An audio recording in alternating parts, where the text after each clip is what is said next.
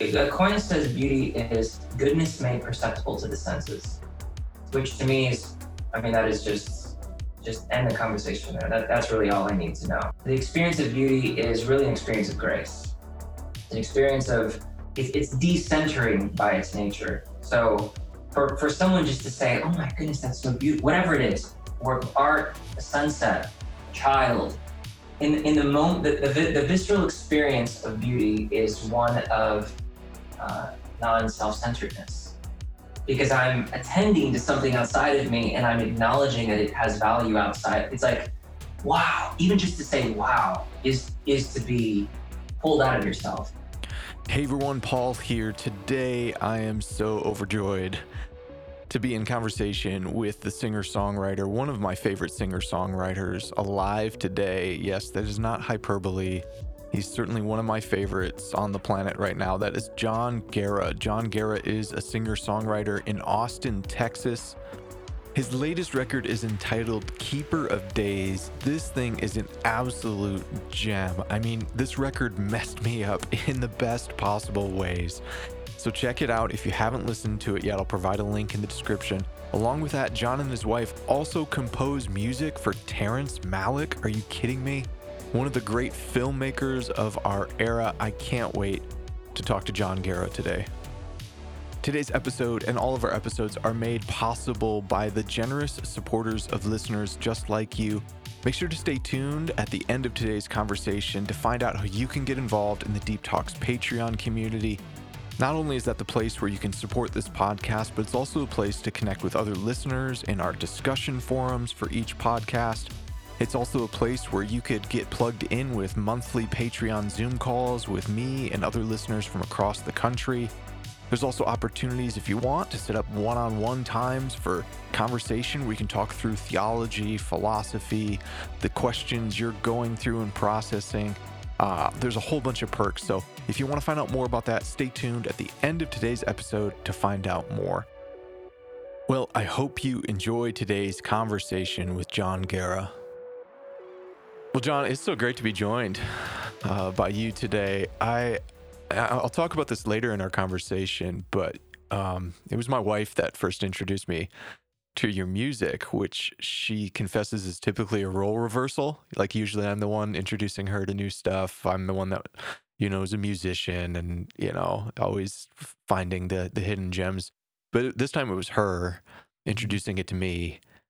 And I've been blown away on so many levels. The composition side to your music, the sheer beauty of it, the poetry in your lyrics, the way it haunts me. We were just talking about I come from a charismatic background, and music is oftentimes like the main course, more so than the preaching in a charismatic background, and that's still a deep part of who I am. And so I still experience a greater awareness of God oftentimes in music than I do in other spiritual disciplines. So your music's been deeply transformative, and I'm really excited to talk to you today, Jon. That's very sweet, Paul. Thanks for having me, man.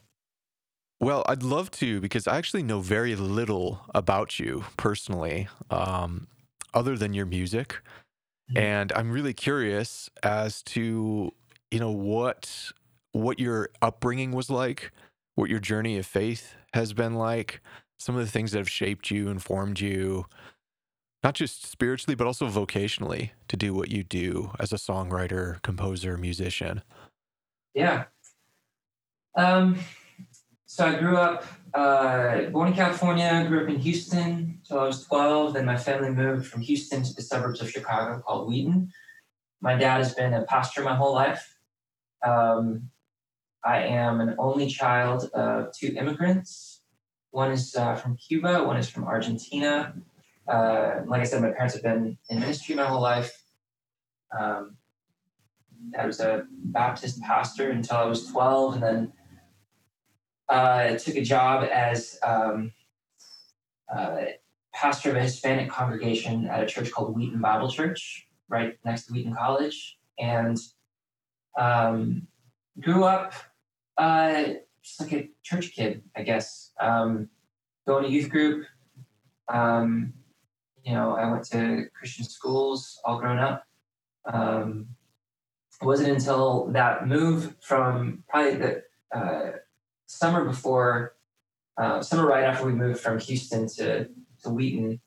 Like I said, I'm an only child, and we moved at the beginning of the summer, so I didn't have any friends. I new to town, and I think I was probably feeling. As a kid, I wasn't particularly mindful of my emotions, but I think I was acting out maybe a little bit more because my mom sent me on a trip, with the church to like make friends. And it was one of those like, hey, we're at this new church. Do you want to go on a trip with them? It was like, absolutely not. And then like 5 days later, I was on that trip. So, because I'm so glad that I went because it was like 15 kids. We went. It was like a work trip, a missions trip where we go just kind of help out cleaning this sister church that was less well resourced. But it was, it was like any other youth group trip. You go and in the evenings there was music, and during the day we do VBS and whatever. But it was in the evenings that I had, my first, what I wouldn't be shy to call like my first experience of God. I'd always believed, like God was always a given. The story of Jesus was just something that, it was as much of a given as the clouds in the sky. And it was very much just because as a kid, you don't really question the things that your parents give you. Yeah. But it was on that trip that youth pastor got up with this Taylor guitar, and it wasn't anything particularly special. We were just sitting in a circle, no amplification, just sitting in a circle singing these kind of vineyardy type praise tunes.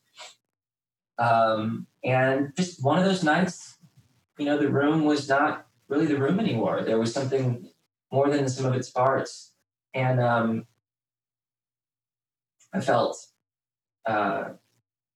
just felt something very special. And I thought it was the music. I thought it was the youth pastor was up there, reading along to these letters above the lyrics. Like, what are you reading? Like, what is happening? And so I kind of, I still get chills even thinking about that trip. With the kids, just, their hands in the air, eyes closed so tight. I grew later on to be very cynical about those experiences. But beyond the cynicism, I've now grown to cherish those as really quiet, hidden moments of grace in my life that, to be honest, I'm still chasing to this day. It really put me on a path because, like I said, I thought it was the music. So I went home after that trip, started, my mom had a guitar that she brought. She played guitar growing up or something, but I had never seen her play. But she had one, and I came home and I'm like, hey, I want a guitar. I want to learn. She's like, oh, I have one. So we went to Guitar Center. I got a chord book, and I got some of those chord sheets from church, from my youth pastor. And I just started learning chords and teaching myself. And a couple years later, I was playing at church, like in high school. So I started kind of playing in the worship band and then leading worship and writing songs as soon as I learned my first couple chords. So it was very natural to me to just start. Just writing my own songs and really writing my own, I guess what I'd call devotional songs now. Like, it's really funny how some of that language that I have for it now and that I maybe have more eloquent language for back then was really just, it was kind of the default mode for me.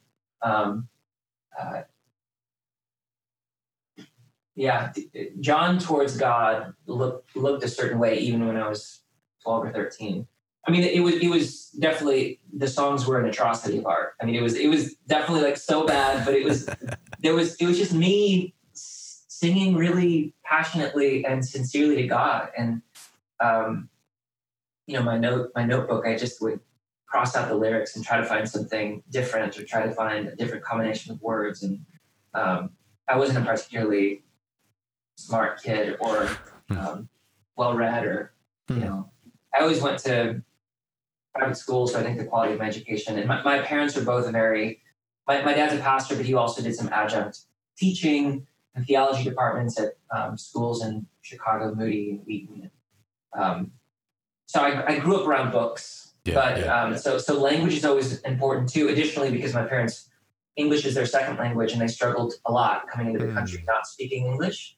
So English was just very important in our house, and being able to communicate yourself was very important. So I was always like trying to come up with a way that seemed fresh to me. But again, it wasn't. There was nothing special about those early moments.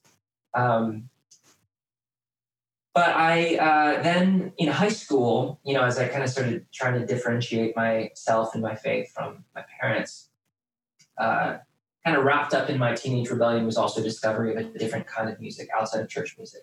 It was a discovery of, Radiohead, a discovery of Muse, of really just these amazing, amazing songwriters and bands, Rufus Wainwright, that had nothing to do with church.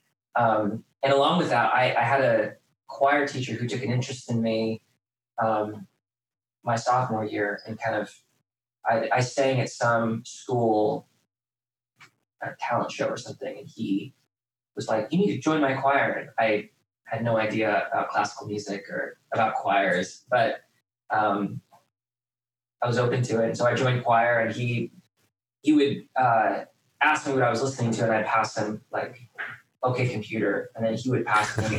He would go home and listen to it, and he would come back and he'd say, "Well, if you like this, you should listen to Debussy's, Fourth Symphony." And he would pass me a class. And it was so dignifying to me and to my friends, because we were just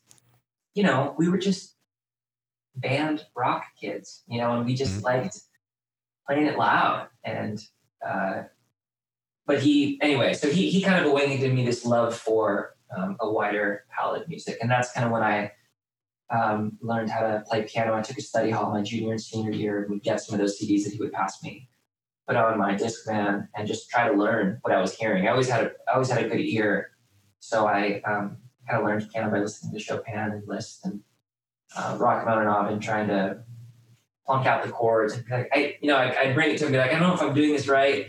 He's like, "Oh, so you're doing this by ear, not I was doing it by ear, music? Not sheet, no."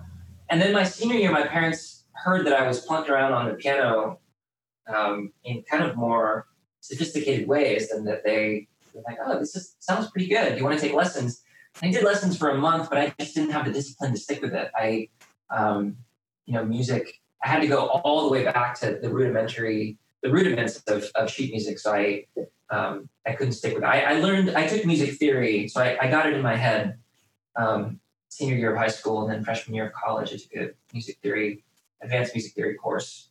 But beyond that was really just my own explorations of composers, and just kind of my love and my curiosity sort of led the way. And so, after high school, I went to Bible school. I was in a band, and then we broke up, and I went to Bible school because by that point, I really had a love for reading and love for studying. And I thought maybe I would, maybe I would be in some kind of ministry, whether that was church ministry or theology, some kind of academic thing. And but by senior year, I'd been writing a lot in college. I felt pretty strongly that I was meant to contribute. What I was meant to contribute to the world was probably going to be through art, through music. And really, since graduation, I've done some version of that, both in ministry, as a worship leader at different churches, but also trying to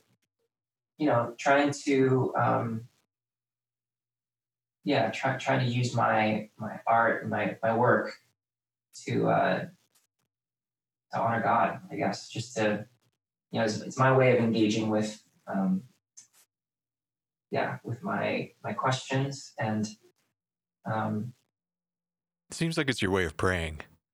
Exactly.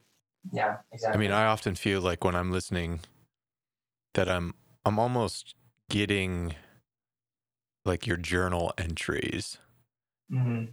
in some beautiful, wrapped up in some beautiful sonic palette as well. And that seems like a sort of response you're trying, maybe intentionally or just because it's what comes out of you naturally. It's the sort of response that you invite listeners to participate in too, even in naming it devotional music. You've said a few things I find really interesting, though, John. I'd like to pick at a little bit, because you said something as you were talking about your backstory and how music played such an important role as like a spiritual gateway into experiencing God, having an awareness of God's presence and nearness. You said something right after that, that for a while you became cynical about that, and maybe now you've kind of returned back, or you're looking to return back. I'm really curious what for you produced that cynicism, because I see it a lot too, and I've wrestled with it as well as someone that's been deeply shaped. I think of, as you were sharing that experience, John, I went back in my own mind to these really formative experiences that I had, what I still consider experiencing God in music. But I Yeah. can also see like the sort of bottom up picture of how God works in our biology. And I'm understanding more about neuroscience and psychology. And I'm understanding like, oh man, that's a great dopamine hit. And my serotonin levels are improving because of the song. And maybe that's what I'm feeling. And there's a way that sometimes like that bottom up description of what's happening in us can produce in people like some cynicism. I think I've come full circle into seeing in the incarnational God, the God who's incarnate in Jesus Christ, that there is no divorcing of the spiritual and the material. So I've come full circle, but I'm wondering for you, what was it that maybe produced cynicism in you? Because I know a lot of people experience that, especially people our age, where there was this like thing called the worship movement. I mean, 40 years ago at a church like my church, which is a very old church, they didn't have a position called like a worship pastor. Right. This in a lot of places that's a relatively new phenomenon, and in our formative years, it played a really big deal, not just in our lives, but in a lot of people's lives. And then we enter into our adult years and maybe start to reassess. So for you, can you pinpoint some of the things that maybe produced cynicism in you? Pain. I mean, I think ultimately cynicism is about pain, and it's about teenagers are already, to speak of the biology of the teen is I mean, it's just the chemistry is exploding. Yeah, yeah, And it's just one of the most turbulent times, whether you grow up in a quirky religious environment, or whether you're just growing up in the coolest, hippest, most progressive Brooklyn, New York, whatever. It's like being a teenager is hard. So there's that. Um, there's the natural differentiation that teenagers need to go through. definitely. My wife is a trauma therapist by training, and she studied a lot of uh, really just kind of what happens developmentally with Yeah, kids and teenagers up through their 20s, and that's right. really healthy for kids to differentiate. I It mean, is. in fact, when that doesn't happen, it actually produces all sorts of uh, chaos later on. That actually probably should happen when you're 17 rather than 27. Maybe you should just get caught with, smoking weed or whatever when you're 7, rather than like at 27, you blow up your life because you don't know who you are. Yeah, yeah.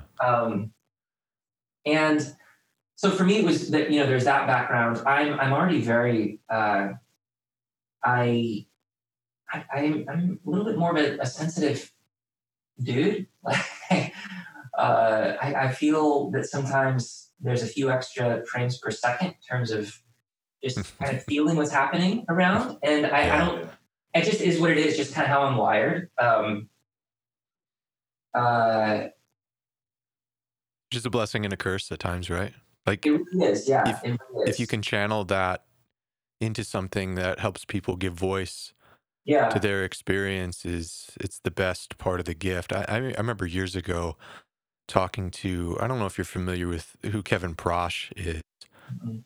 Kevin Prosh was like especially in charismatic circles, he was one of like the godfathers, pioneers of modern worship music. He was a Vineyard guy for a while, then had kind of a pretty significant moral fall, and then came back and you know, um, wrote such songs as like "He brought me to his banqueting table." That was him. Oh If man. you ever knew that song, or "There's a harp in my heart and only you can play it." Like, Oh man. anyways, I remember I knew him years ago, and he was telling me about his own struggles with even just like depression. And the thing, and this has always stuck with me. He said, "The thing I've always wrestled with is that the world I imagine inside of me always seems more beautiful than the world that I experience out there." And it seemed like he was confessing to this like double-edged sword that can be channeled into immense creativity and inviting people into seeing a possibly different world, but it can also produce a lot of overloading of your emotional Totally. senses. Is that the case for you? Yeah, I think a little bit of that. Yeah, or maybe a lot of that. Uh, and you sometimes don't know what to do with that. You're a teenager and you're like, so I think it was part of that. It's hard now when I look back at the times that I was cynical. I just have a different, some people see cynicism as kind of like a badge of honor, and I really don't see it that way. It, I see it as kind of like as something that really kind of corrodes your own insides. You kind of think Yeah. you're insightful, or you think but ultimately those times in my late teens, early 20s, that I felt like I was just kind of torching everything at all times, and that there was nothing that I couldn't rip to shreds. It's almost like I just see it as a very dark time for me, and the friendships that I built around those kinds of postures towards simplicity or simple faith or quirky church, those friendships are just non-existent anymore. I mean, it's just I don't see those people. And now I want nothing more than to be a simple Christian with a simple trust for God, whose heart is just growing bigger every day for the woundedness of the world, towards people that are different than me, towards my, hopefully my enemies. Though that's such a tall order. Yeah. Hopefully at least people. I'm at least just trying to get to the point where I can love people that I am annoyed by, at the very least. That are Yeah, that's a good place to start. I mean, just being able to love my wife and her to love me back is a pretty good yeah. start before we get to Bin Laden and Hitler and Although sometimes those characters are easier because they're Yeah. abstract and they have nothing to Yes. do with me. That's It's right. like it's the people that are just like 2 feet away that are Mm. it's the most trouble. So then you circle back around out of your cynicism, or you're working, maybe you're still working through some of that. We all are. And now you've come back at some point to being open again to experiencing transcendence, wonder, awe, an experience of God in music. What was it that brought you back? Was it just like you got tired of the cynicism? You got tired of how destructive it feels? Because it does, man. Like being in that cycle of cynicism where you're Yeah. always deconstructing things, it's like it weighs on your soul. I don't know. After a while, there's only um, so much tearing down that you can do before Yeah. you're like, man, I don't know. I probably should start to build something. Yeah. Yeah. No, I honestly felt like it was a mercy that I sort of began to run from that impulse in myself. Um, Ultimately, it was really just Christ's tender care for me when I was kind of hurting. There was some kind of personal stuff going on in my early 20s that I just really, really kind of broke me. And there's a Buechner quote, Frederick Buechner, that I've always related to. Something like, I can't prove a thing about God, but there's something about the way he carries his head, the way his eyes and his voice. There's something about the way, he carries his cross. There's something about the way he carries me. Mm. And it was really as simple as that. It was finding, it was really finding God's kindness to me that I just kind of, yeah, I don't know. Then you look back after a couple of years and you're like, oh, thank you, God, for caring for me. It was that. It was also, my parents had given themselves to very simple ministry their whole life. It's never been anything spectacular, like a spectacle. There's never been any spectacle to it. And just the faith of simple Christians has been quite inspiring to me. And yeah, I don't know, but really, it's really been a mercy. I think some people maybe need some years in that cynical vortex before they're maybe let out of the desert. Something about the aridity of cynicism sometimes can produce some real some real treasure. And I'm glad that I didn't. Granted, I still, to say that I'm not cynical isn't to say that I'm not pissed about certain things. Isn't to say that my eyes aren't open about. Right. I mean, you've heard my songs. It's I definitely have. There's healthy critique there. You can't lose like the thing. The gift of the prophets, think of the Old Testament prophets, is the ability to see what's not functional, what's disordered in the world, and to name that. But there's a difference between that and the cynical disposition, which is to always look for the dysfunction, as opposed to me, like a truly prophetic voice. And I feel this in your music, John, is to be able to see it, but to offer hope and to be able to offer a redemptive path forward. And that's what moves it beyond, to me, the cynicism. Yeah, to believe that there is no light is cynicism. But to be in the world with your eyes wide open and to risk being wrong, I think that's actually profoundly a gracious way to live. And really, it's a posture. If we want to talk about,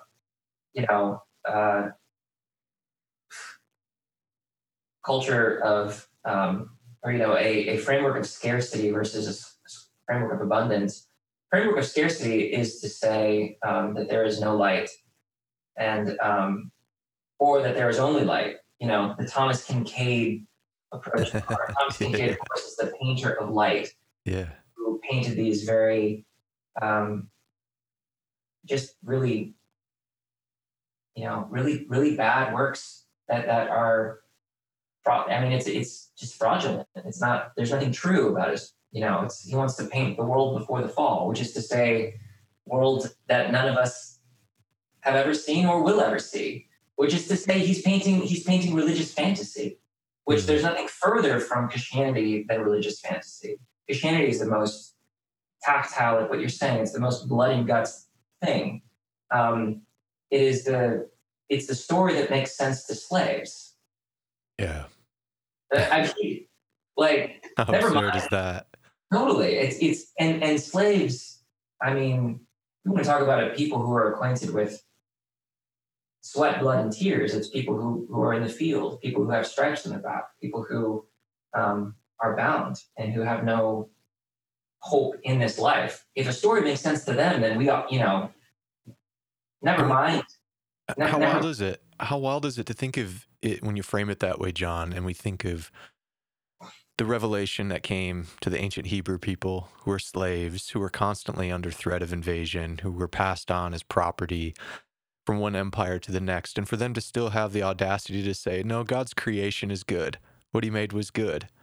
In the midst of that, like, that's the difference between cynicism and true prophetic being a seer, is to be able to say that in the midst of that. Or you think about in American history, the journey of African Americans in this country, to take the religion of the people that were abusing them and oppressing them, the stories that they heard from the slave masters as they were being poorly treated in the cotton fields, and to take that story and to transform it in such a way that it produced hope. It produced what I see as like the genuine effects of the gospel in them is astounding. And to be people that can somehow hold to those things, not to be Kincaid-like, Right. paint this picture that everything's rosy, Yeah. everything's good, let's not acknowledge the darkness, and yet to not be overwhelmed in the other ditch by cynicism, despair, chaotic deconstruction. I'm wondering how hard it is as a songwriter who is a follower of Jesus, as an artist like yourself, John. I don't want to sound cynical in saying this. I feel like it's a fair evaluation, but people can correct me. It doesn't seem like in Christian culture in America that there's a lot of room for that sort of honesty and yet that hopefulness to happen for artists to tell their story, to tell the story of history that they see.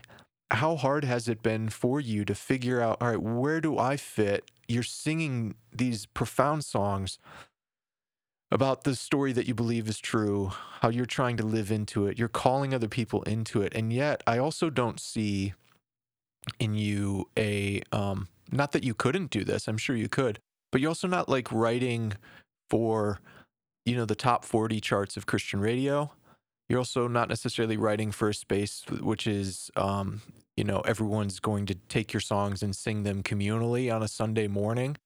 And has it been really hard to go, all right, I still hold on? You call like what you do devotional music. And I'd love to hear you flesh that out a little bit more and to talk about how difficult it is for artists that feel like, whether it's just market forces or the current structure of Christian subculture, it seems to me very difficult for an artist like yourself to keep being faithful to what they see as their vocational calling in the world. Is it hard for you? It is very hard. Yeah, it is very hard. Mercifully, my wife is crystal clear on that for me. The times when I'm not clear on it myself. But I mean, exactly, the market forces. It's just hard to make a living doing something that isn't either the Christian radio thing or the congregational worship thing. Both of those things, which I have dear friends who are very good at that totally. And do that very well, and do it with a pure heart, and to be honest, if I could rinse, repeat, do that with success, I probably would. Honestly, I think it was God's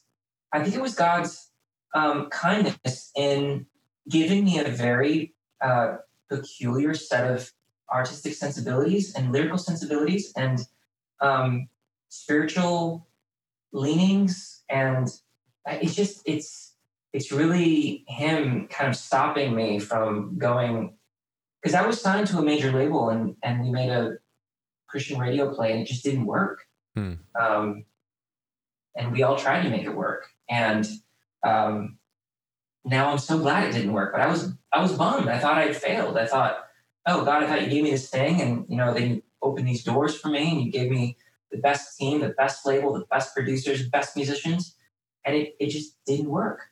Some things worked. The parts when I really brought myself to bear worked, and that eventually carved out a path for me to do what I'm doing now.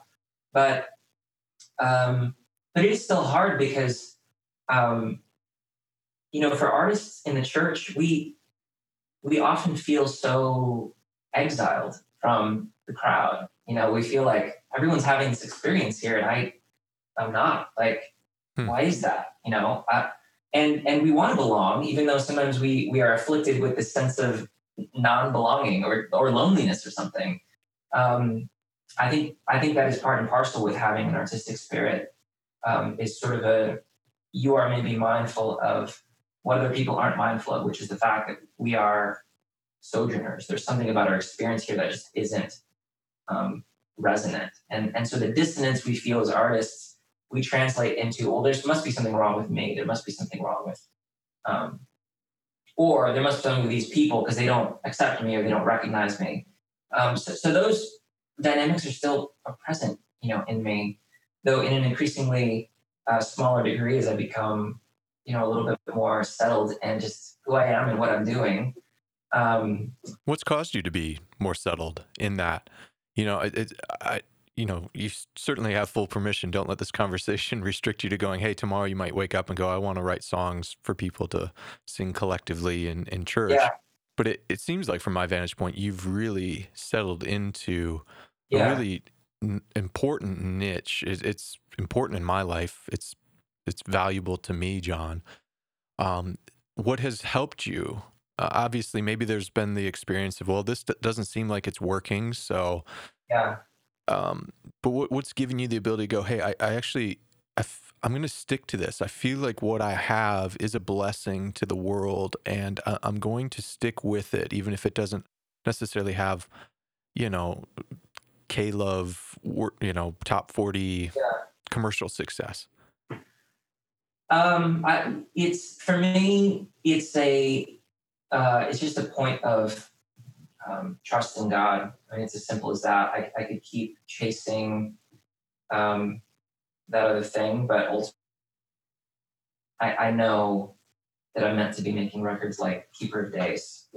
I mean, at this, and what's great is I actually have the privilege now of being on the other side of Keeper of Days, and I have songs that I made, that I wrote, that my wife played on, that from beginning to end was something that we just made ourselves. That is really like a testament.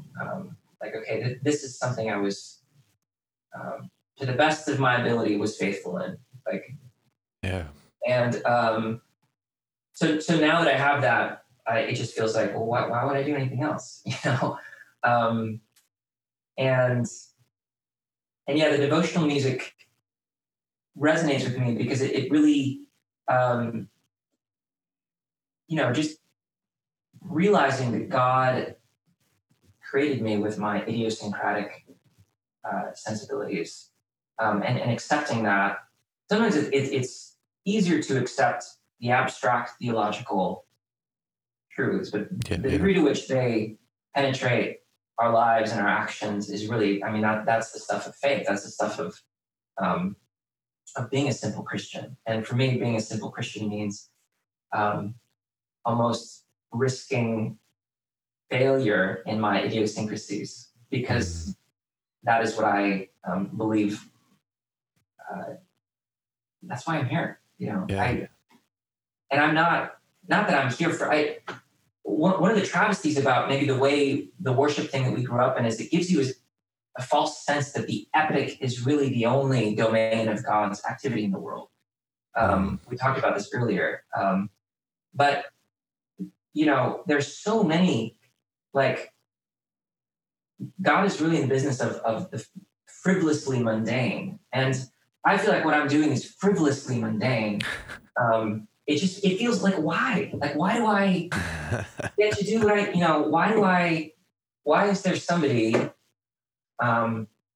with my history, with, why was I born now? When I was born, why am I alive now?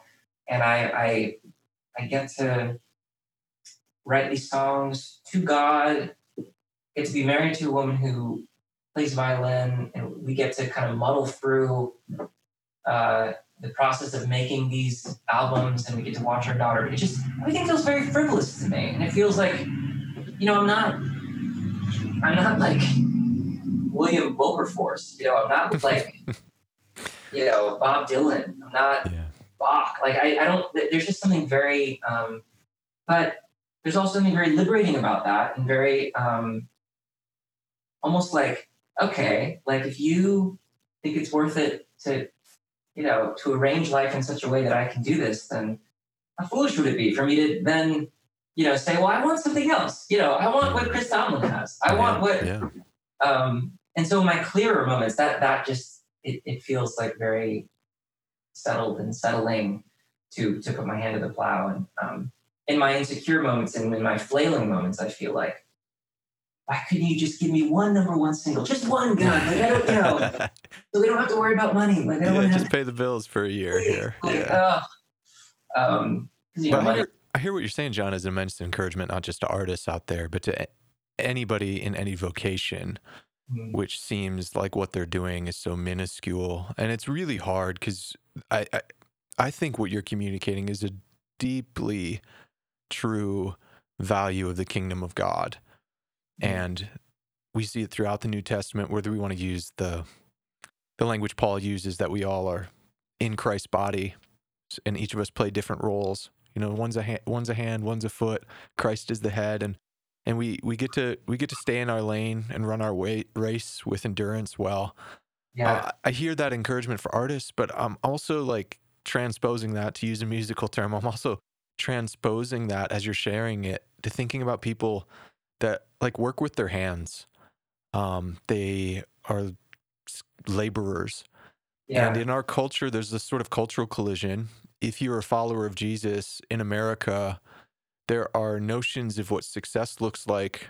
There are cultural notions of what it means to be valuable, that brush up against what it means to be valued by Jesus.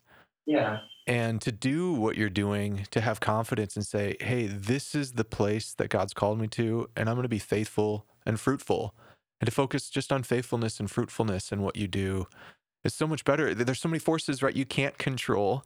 Why that record that you did before didn't land versus other ones landing is a mystery.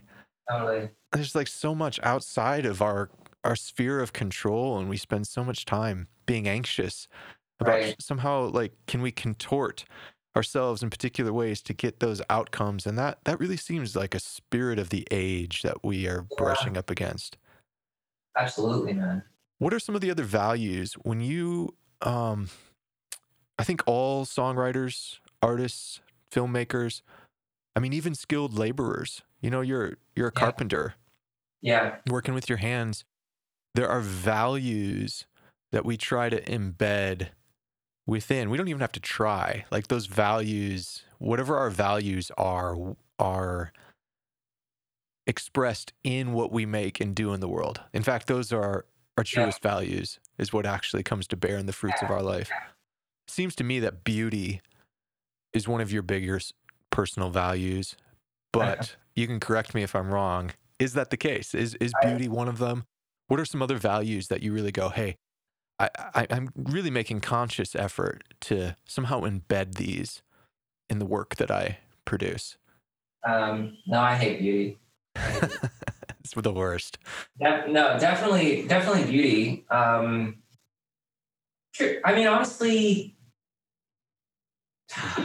beauty, truth, and goodness. I mean, yeah. Is that like? Can't go wrong with that. Aquinas says beauty is goodness made perceptible to the senses, which to me is, I mean, that is just end the conversation there. That's really all I need to know. Like, the experience of beauty is really an experience of grace.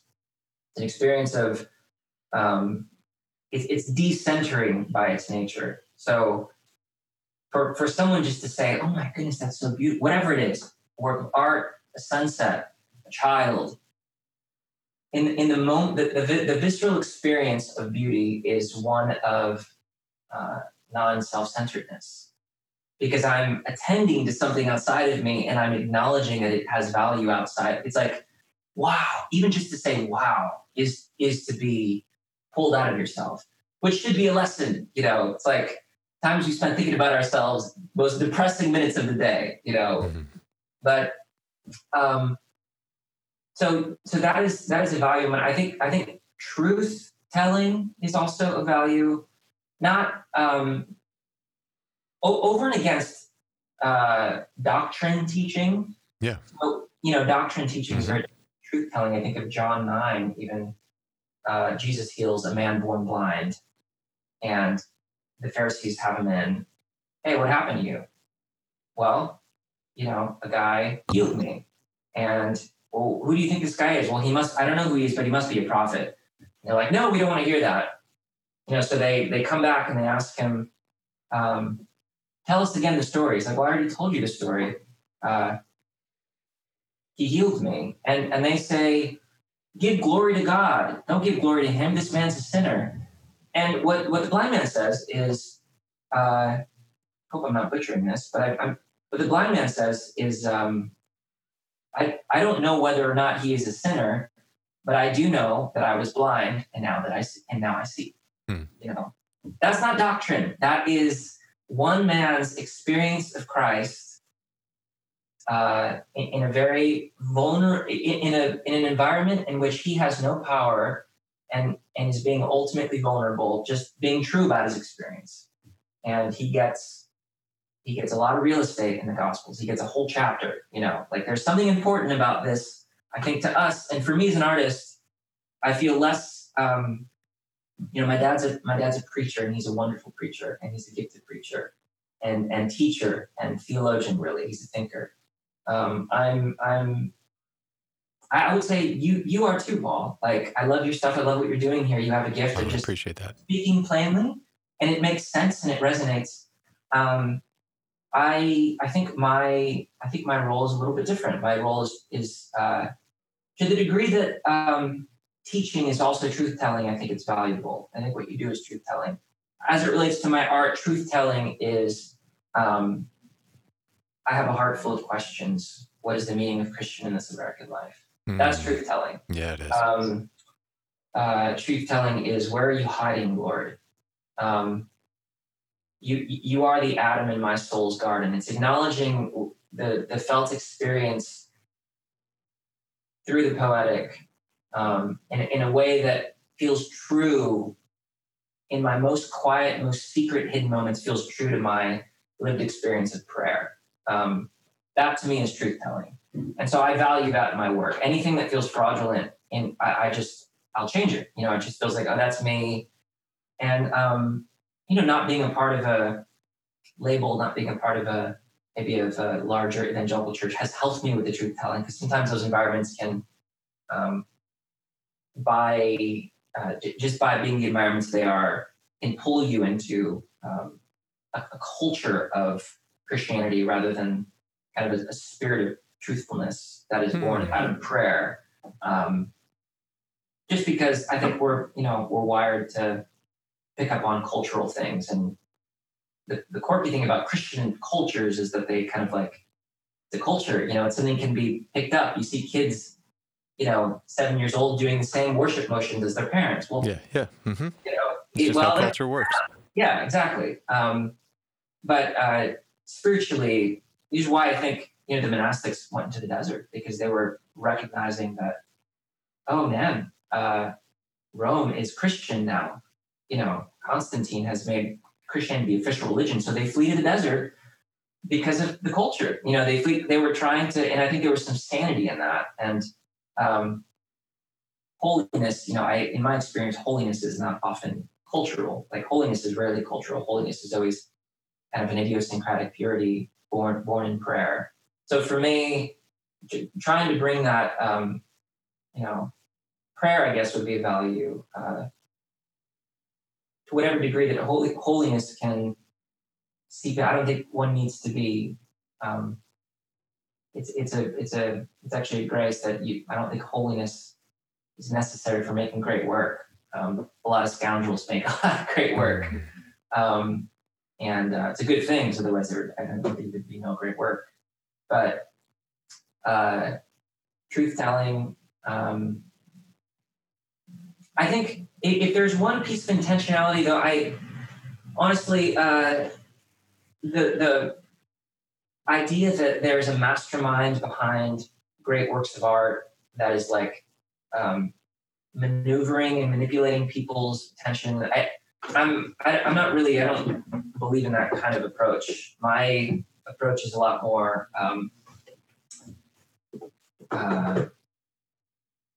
the best songs, I just kind of allow myself to get into a space, and then the abilities that I've maybe acquired, or the skills that I've practiced, then are just, they kind of get swept away in this thing. Not that I'm not coming back and repeatedly editing, and not that there's not a whole lot of discipline that goes into it, it's like any the white knuckle grip on the thing is just not really how it works for me. I really don't think for good poets, for good writers, I don't think it's a white knuckling thing. Yeah, it does seem like though there in all communication there is, though you're not trying to manipulate Right. particular responses. I'm sure in your mind as an artist, as a songwriter, any communication. I mean, I think Yeah. you mentioned the difference between you and your father is Yeah. all that difference is a difference in the symbols In that are mode. giving Yeah. us, so your dad may use, rhetoric, and I don't mean that in the negative way.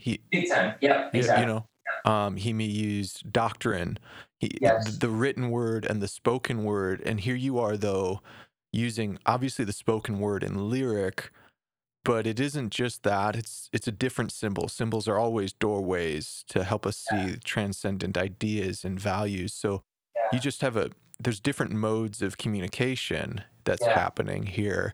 So even in that communication, it does seem like we communicate in hopes of at least some sort of response. Maybe Yeah. again, that might sound manipulative. I don't intend it No, to no, no, be. no. Yeah, and yeah, maybe I overstated the.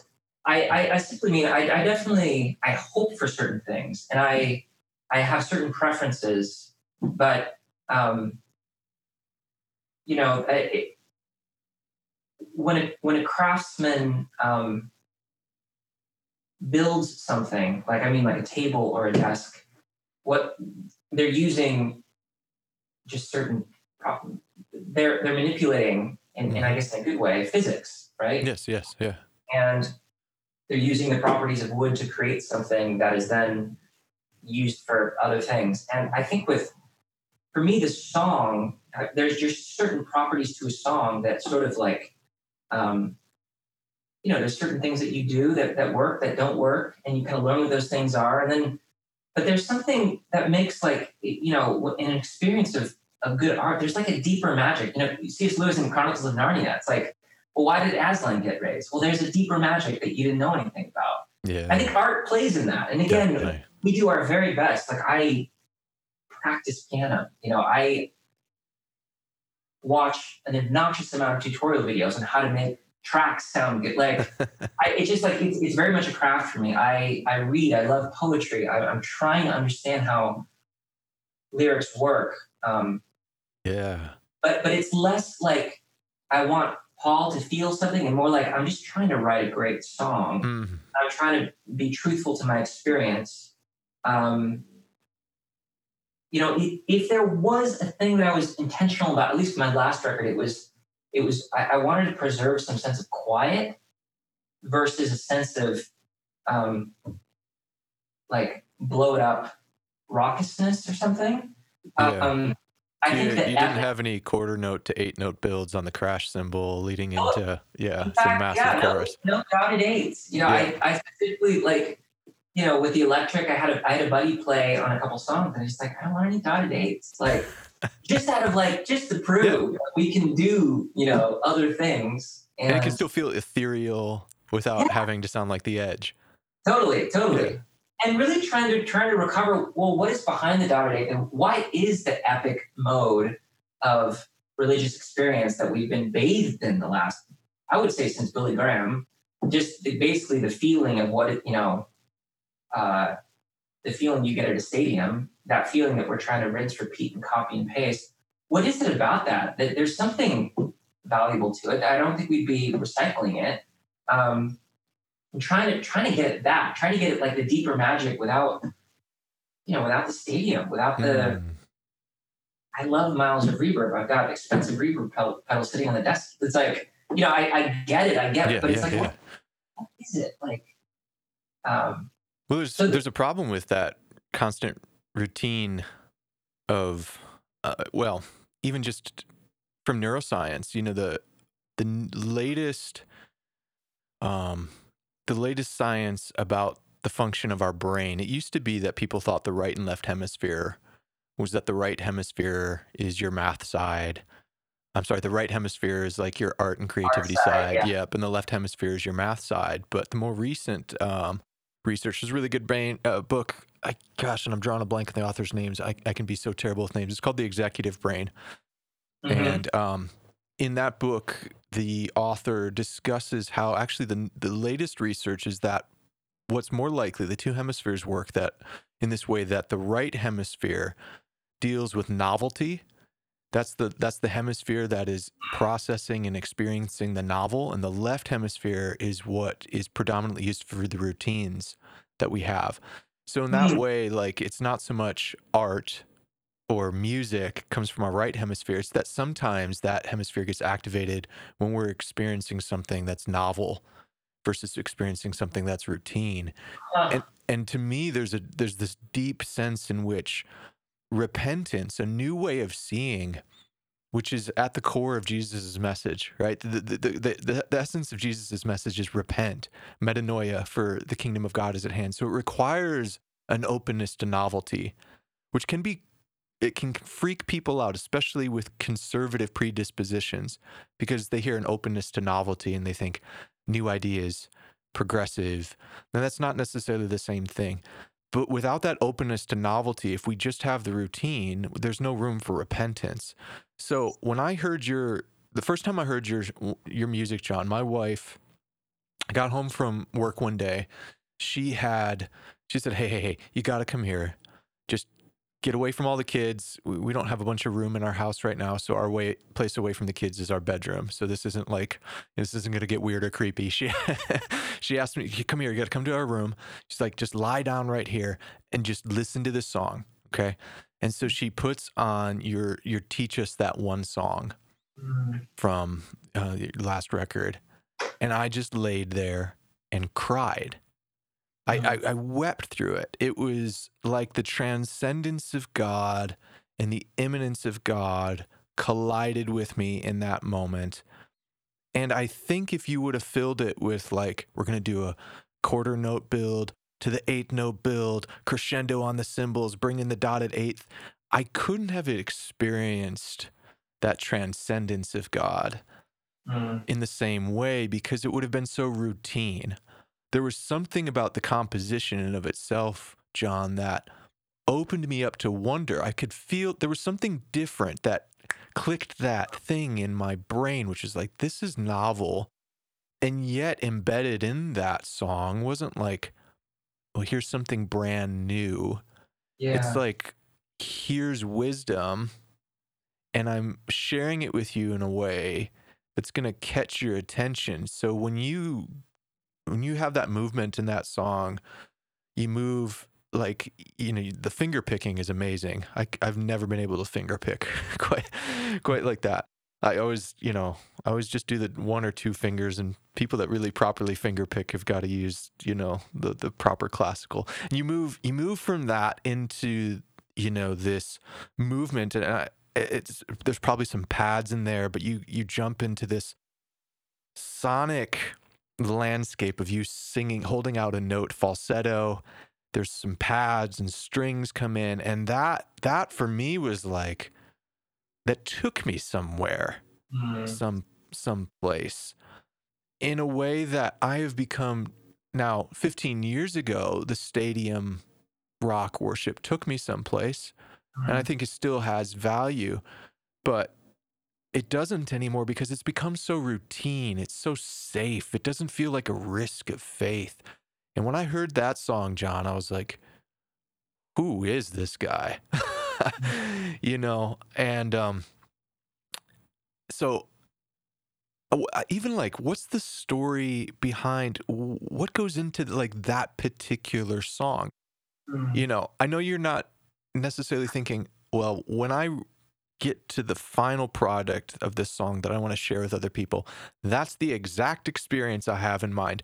But it has to be one that I hope you would go and be like, okay, well, then that song was a success. Like, what I've given in the world was a success, hearing that it produced that experience in you. So can you even take me through, like, just as one example, that song? There's so many great songs on the record. I mean, we're using one in our Good Friday service coming up for during a time of lament, but I'd love to hear, just even as a case study, like, what goes into that kind of song Is that the sort of experience that you have in mind as you're composing it? Yeah, Let us into your soul here, John. totally, man. No, that's so sweet, Paul. Thank you for. I mean, that is what I hope. I hope people.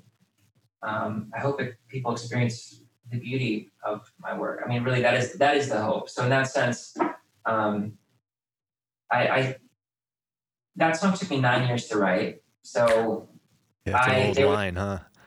It's an there was a aged wine. part of that song that was full band, and it just didn't feel right. I mean, I really don't know how else to explain it. It just every iteration of it just kept. I think there's 12, 13 verses. I just kept going on lyrics, and then I just kept taking away. It was the band, and then no, not the band. Then it was on the steel string, no, not the steel string. Then it was a little slower on the piano.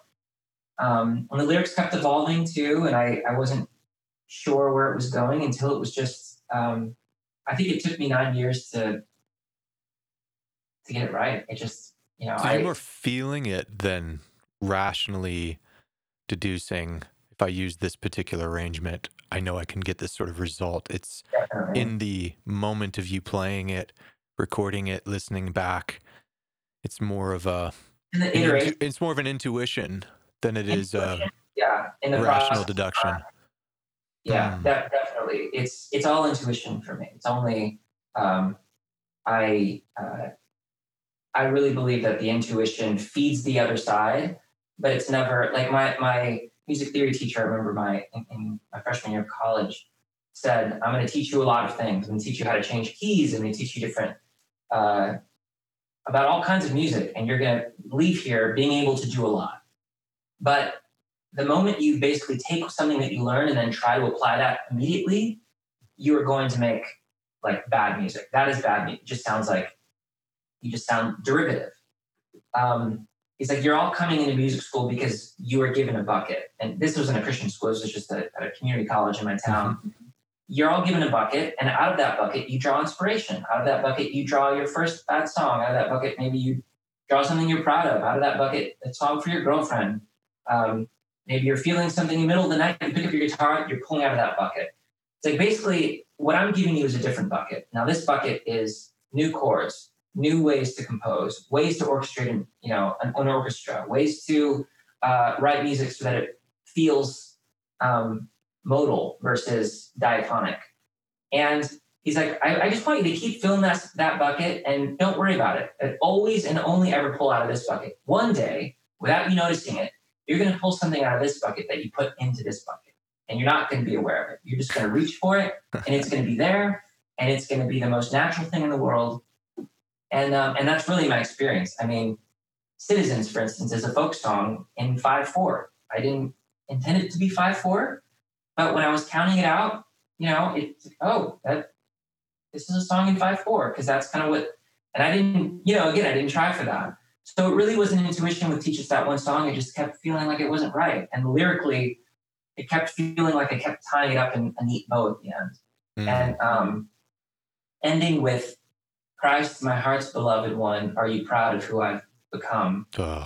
Ultimately was like, this is what I've been trying to say for 9 years. Like being a man in his mid-30s, I've tried so hard to be successful, to please my wife, to please my parents, to be a good for it. Like I just tried really hard. I think we all try hard, and in my mind, I'm like, God, are you proud of me? Like I've really I'm trying here, and I wasn't ready to ask that question that directly in my mid-20s when I started the song. But that was the phrase. That was the line for me. That was and that you wrestled with it for so long, like like an aged wine. It's just better. It's not the cheap stuff. You're not just making grape juice. That was something. And there's an intoxication, that comes with that, the euphoria. There's a otherness that it takes you out of yourself, like you've said, with beauty. And there was that line, and there's a few people that are writing in I don't want to put any specific genre in it. I struggle to find good language to describe people like yourself who are writing songs that pull from the Christian story. They're clearly, probably you have to have some contextual experience with the Christian story and Christian community to maybe most fully appreciate it. So I Yeah. don't want to call it Christian music or, music in the faith space, but there's something, and there's only a few out there, at least in the sorts of music that I find to aesthetically be a point of connection for me. It's guys like you, my friend Andy Squires, a Mhm. guy like John Mark McMillan, another dear friend, and that line did what I've told each of those guys before, and I just told Andy this with his last record. I said, "Hey, I don't I don't know how you do this, but there can be things that I've been wrestling with for years Mhm. with God, and in one line you've summed it up. Mhm. Like you've given voice to a prayer." And that's what it was for me. That song, John, was that when that line in particular was like, man, I feel that same way too. Like I'm a guy that's in my approaching my late 30s now, married with a few kids. I've done ministry my entire adult life. Mhm. It's not the most lucrative gig in the world. You're going, man, could I have done things differently? All this work. I'm not trying to make a name for myself. I just want to be faithful. And in the end, I do need to hear beyond, and I get it theologically. I get Right. it doctrinally. Right. I get it that I have God's approval and his attention. I get it as a proposition, but at that deep participatory level, it is something that in my deepest moments of anguish with God, I go, God, I hope I really do. And to give voice to that is something really, really special. It reminded me of another transformative moment. We were talking before the podcast about this, John. Mhm. It reminded me of another transformative moment, and it was back around 2011.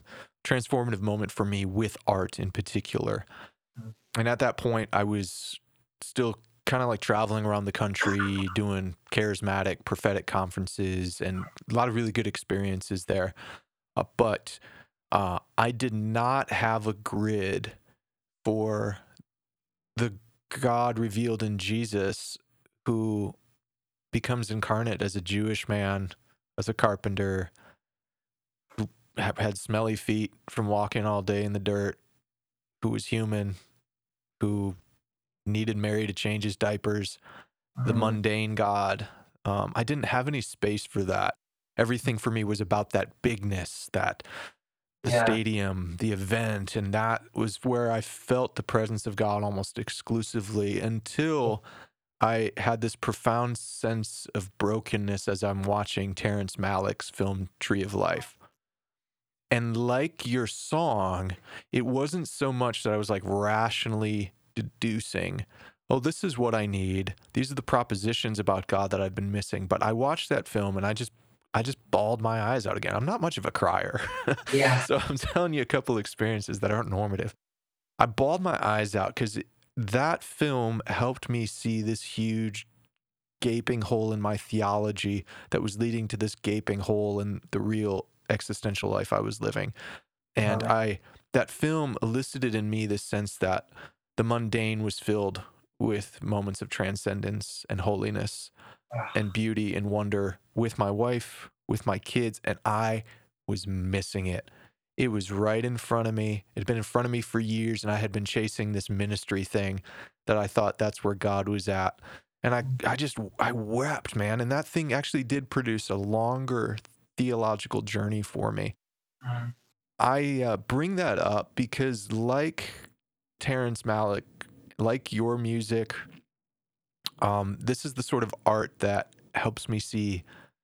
experience God as these things we hold to as Christian, transcendent and immanent, that he's the God above and beyond all creation, yet he's the God that's crucified and suffered, like we're going to celebrate this week. Um, you've been actually composing music for Terrence Malick. Is that true? I mean, that was actually something Yeah. Andy told me. I was like, really? That's wild. How does that happen? What have been maybe the ways in which his films have connected with you? You got to tell Yeah. me about that because that to me is like That's like the dream right there. The dream situation. Yeah, it's been such a wild journey. So I mean, it's my one of my dearest friends in all the world started working with him, and uh, through a bunch of a few really kind of I would say cool just opportunities that popped up, I started working with him too. Um, our main thing was we were part of a group of composers for Hidden Life that composed the music. My wife's a violinist, a very gifted violinist, and we recorded hours and hours of music for that movie. And truly, it's mainly because of my wife. I mean, her playing is so beautiful, and he really took to her playing. And yeah, that the biggest takeaway from that experience was just how iterative the process was. So there was very little. There was just a lot of okay, do it again. Now do it again this way. Do it again this way. Do it again this. Do it again that way. There's no And like. who's that coming from? Like, who are those instructions coming from? From Malik. Um, so just trying to find the right thing, and yeah. Are you doing this with scenes that you're able to watch, or is he just giving you like, here's what's going on, here's the script? Yeah, sometimes scenes, sometimes it's just here's a piece that I want you to take these maybe bunch of measures and turn that into maybe 3 minutes of music that we can give the editors and see. So it was our job was mainly doing orchestral, what we called shadows. We called shadows. So big, larger orchestral pieces that were reduced down to like sometimes one voice, sometimes just a single violin, sometimes three voices. So just very minimal, and seeing what we could do with those pieces, and it was amazing. And we still have some music that we going to do something with at some point. A lot of music came from that, and that's what we're doing on this next film too. So that was for Hidden Life, and did that remotely from Chicago for a couple of years, and then we moved down to Austin, Texas, to work on Way of the Wind, just the current film. Is film something for you that produces similar effects in you, akin to music? Totally. Oh my gosh, Tree of Life was a tremendously, outrageously impactful movie for me too, and so it just is an amazing, very particular, pointed kindness to me that God has let us work on the movie and a couple movies. And again, it's we're working with a group of composers, and it's very iterative. It sounds more glamorous than it is really making movies, but it's tremendously helpful for me just in my process to see how somebody else does it and how a group of people do it, and to be making these kinds of I would like to think I have the same goals artistically in terms of what I hope. Like what I you're feel saying, that way. Hope to be happening. It's letting stillness have its way. Letting the quiet have its way. And has that been something you ever talked with him about? Have you guys had communication outside of just, hey, here's the scene and the business side of the work? Yeah. Have you had opportunities to discuss the values that you maybe share? Not directly, but it's always in process of working on a scene or working on a movie that those things kind of seep out. There's really just one mode, which is just how do we fix the problems that we're it's really just about fixing the problem, like problems being it's not working. Why isn't it working? Well, let's try this to make it work. And maybe if we try this, it'll work because for these reasons, because so it's less kind of direct and it's just very iterative. I mean, that's kind of been the biggest takeaway is how much experiment, how many blind alleys willing to go down, and how long they take to make movies. I mean, it's several years, and it's like, oh, that's awesome. I'm glad and some people aren't as glad. But it's just, as somebody who really, I need time. I'm just a little bit of a slow bird with making my stuff. So that piece has been really, really, really helpful and encouraging. Do you have any things that you're working on? I mean, outside of composing for that film, that you are planning on sharing anytime that people can be looking forward to? Totally, man. I'm working on another record. So awesome. I'm probably 90% done with the writing. And I took a week when my friend left town about a month ago, and I moved into his apartment and brought in all my recording gear and tracked a lot of it. So I'm actually closer than I thought I was. I might have like another record pretty soon. That's great. And it's been a collection of songs built in for the last year from my mornings. So that's great. I might be doing some releasing of singles here and there, just because I just kind of felt like maybe this is a season for that for me. I spent really almost 4 years in the hole with Keeper of Days without releasing anything, and I think this next one I might, without compromising, what I think is just what what the album should be, maybe releasing songs here and there is kind of like just really an exercise even in releasing, because that can be really too. Yeah, I've really loved the video stuff that you guys do. It's shot really well.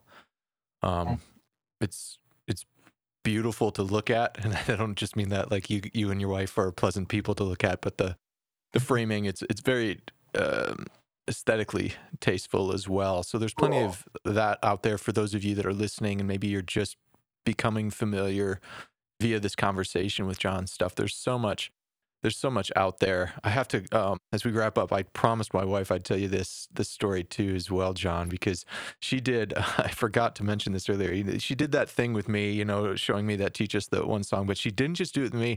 She just told me this last night that not long after that, she went on a walk with her childhood friend, and there's this place just outside the Twin Cities called Stillwater. It's right on the border of Minnesota and Wisconsin, and the St. Croix River runs through it. It's a, cute old town that you'd see in like Hallmark movies, and plenty of walking trails. And they were on their walk, and she said, "Hey, Molly, you've got to lay down right here in the grass and just listen to this song."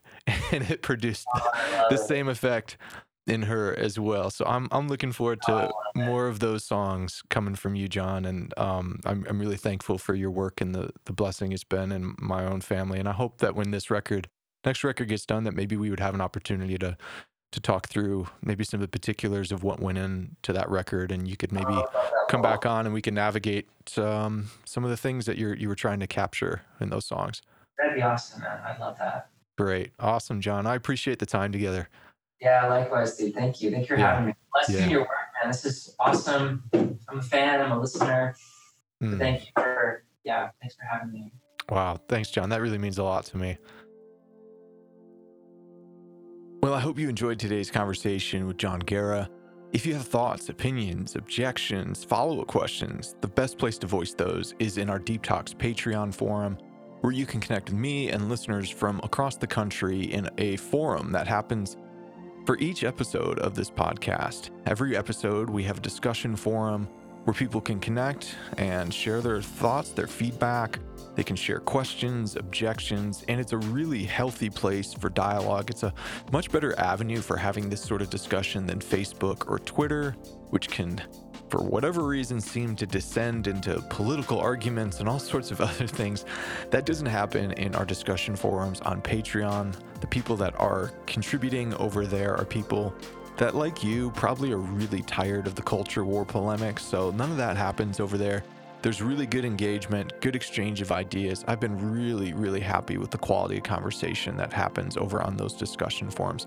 So check that out if that's something you're interested in.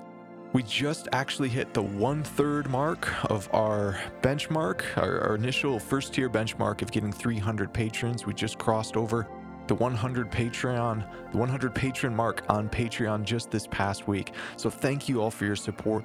Once we get to 300 patrons, I'll be able to sustain weekly ad-free episodes as well as launch into a bunch of other video ideas that I have, some of which we've done a little bit of on my YouTube channel, doing some video essays.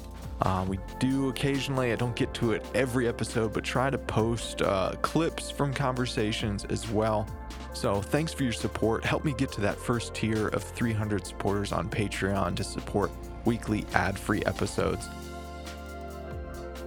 Finally, one other way that you can support this podcast is just by leaving a review on Apple Podcasts. It is still the number one place people are going to download and subscribe to podcasts. So by leaving a review over there and a ranking, or a rating, I should say, you will improve the likelihood that someone else might discover this podcast as well. So if you think it's worth discovering, that's one way that you can help. As always, you can reach out to me in the Patreon discussion forum, send me a message on Patreon. If you're not ready to commit on Patreon, you can also reach out to me on Twitter or on Instagram as well. I'll leave a link in the description for my Twitter page. Is that what you call it? My Twitter feed? Oh gosh, I sound really old right now. You can find me on Twitter in the link provided as well. Make sure to check out and support John Guerra's music. Hopefully there will be some tours in the future. I know he said he's working on a new record. Go out and find ways that you can support John as well as a singer-songwriter. Extra special thanks to all those in the Theology 201 level group or higher on Patreon. People like Clint, Jesse, Anders, BJ, Carolyn Ruth, Eli, Hannah, Dr. Jim, John Michael, Johnny, Josie, JT, Justin, Lola, Luke H, Michael Hawk, Michael Hernstein, Michael P, Mike Thomas, Paul Spencer, Paul Reese, Peter, Rob, Sam and Nicole, Sam P, Sarah R, Sean C, Stephen Myers, Taylor S, Tim K.